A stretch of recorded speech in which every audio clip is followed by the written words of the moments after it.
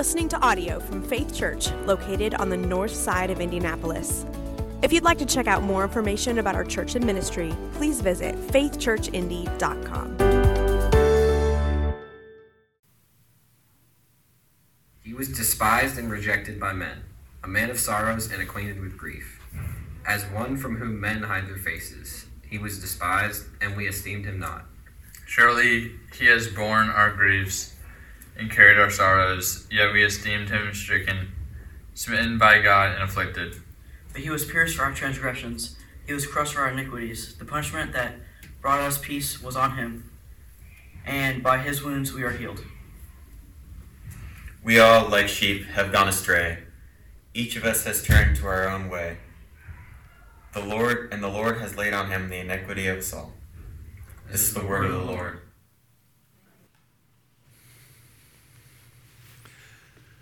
My wife, Amelia, and I like to watch crime dramas.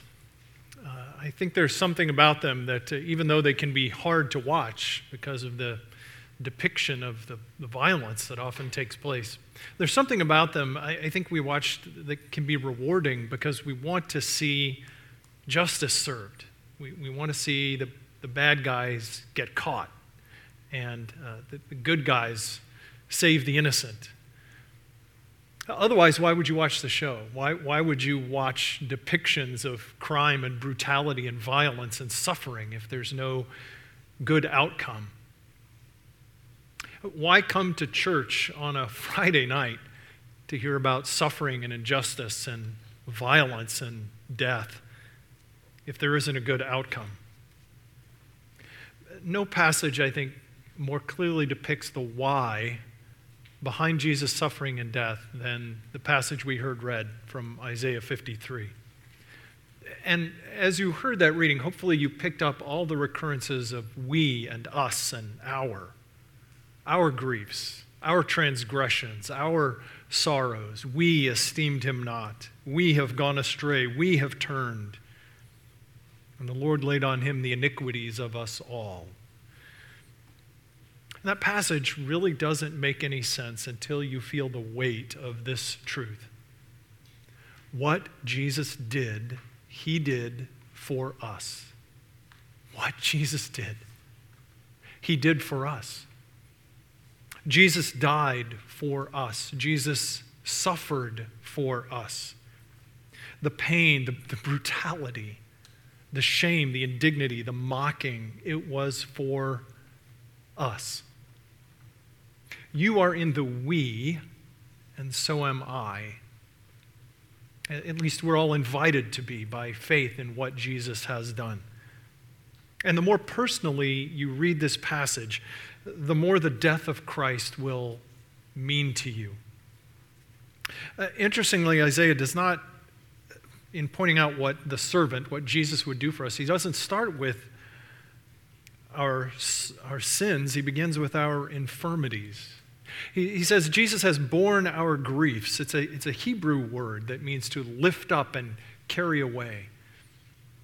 And we have griefs because we live in a fallen world. And things are broken and messed up and we are sinned against. And we have sorrows because we ourselves are fallen people. We need someone who can bear our grief when the burden is too heavy for us. And God wants us to know through Isaiah that Jesus came to bear our pain, to, in fact, take it on himself. In Christ, we find a God who comes to us, who enters into this world and becomes one of us that he might bear, that he might carry our griefs and sorrows for us. And what that tells us is your pain does not have the last word.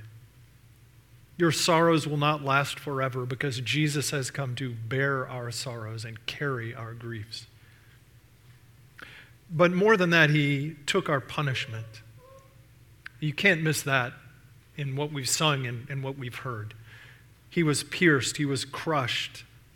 Upon him was the chastisement, the punishment that we all deserved. And if you wanted to take the time to go back and look at the last half a day or so of Jesus' life, leading up to the time when he actually dies, he spends about 14 hours in sorrow, grief, trial, pain, suffering, anguish. But Jesus' suffering and death are not the end of the story. And they do have a purpose. Jesus perfectly fulfilled the Father's will. Jesus took our punishment. And because he took our punishment, look what we have. We have peace with God. The chastisement that was on him has brought us peace. That means we're reconciled. There's no more conflict. It means wholeness and health and safety and flourishing. And in a messed up world, through Christ we have a peace, a wholeness that passes understanding, that doesn't make sense on the face of it in one way. And we are healed by his stripes, by the wounds that he took on himself. We are healed. We are freed from guilt, healed of shame, released from hatred. Jesus Christ puts broken people back together again. One Christian author shared this, and it just stuck with me. Unrelieved regret and unaddressed shame can kill you. This would be a really good year. This would be a really good week to take God's word about the power of Jesus' cross. See, in my head, I know that as the Bible says, there's no condemnation for those who are in Christ Jesus. Oh, but how often I've longed and prayed to really have those words hit home and sink deep into my bones. And Jesus is saying from the cross, look and listen and believe. Good Friday is not about making us feel bad and hanging our heads about all the sinful things we've done. That's part of it, because God wants us to be honest with him and ourselves about what we've done so that we would find freedom and joy. It's important that the word all is at the beginning and the end of verse 6 in Isaiah 53. All we like sheep have turned away, and the Lord has laid on him the iniquity, the sins, the wrongs of us all. All. The first all tells us that we are sinners, that we are broken, and the last all tells us that Jesus has paid the price for it all, for all who would come to him. We come to Jesus through that first all, and we come out at the last all. And that makes sense. We come to him acknowledging that I'm among the all who have gone the wrong way, but I don't stay there. I find joy and life and freedom in knowing that I am among the all for whom Jesus died. Jesus was pierced for your transgressions and crushed for your iniquities, all of them. If you want freedom and life and joy and hope, remember these 4 words: look to the cross. Look to the cross. Look at the cross and lay hold of Jesus Christ by faith, who loved you and who died for you. God is fully satisfied with the work of his Son. Remember that the Lord has laid on him the iniquity of us all. What Jesus did, he did for you. Look to the cross where Jesus waits to heal and forgive you. You know, those crime dramas are interesting. They're fun to watch, but we've never seen an episode where a purely innocent policeman, for example, offers to take the place of the completely guilty murderer or kidnapper or whatever it is. First of all, because that just doesn't happen in real life, and second of all, because there is no completely sinless lawkeeper that could or would do that. What God offers to us in Jesus is something so much better.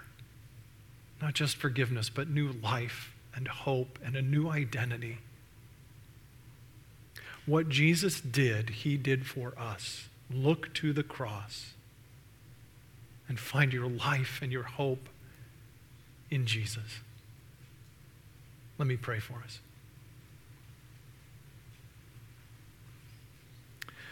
Lord, you know my sin and my failings, and you still love me. You stepped down from heaven so that the curse of sin and death would ultimately come untrue. Thank you, Jesus, for bearing all of my sin and shame. Thank you for setting me free and making me a part of your new family by faith. I am both humbled and lifted up by your amazing grace and your great love. So Jesus, help me as I walk with you to follow in obedience just as you were obedient. Help me to live with the humility and gentleness that you showed, and empower me to love those around me just as you have showed your love to me. Thank you, Jesus. Amen.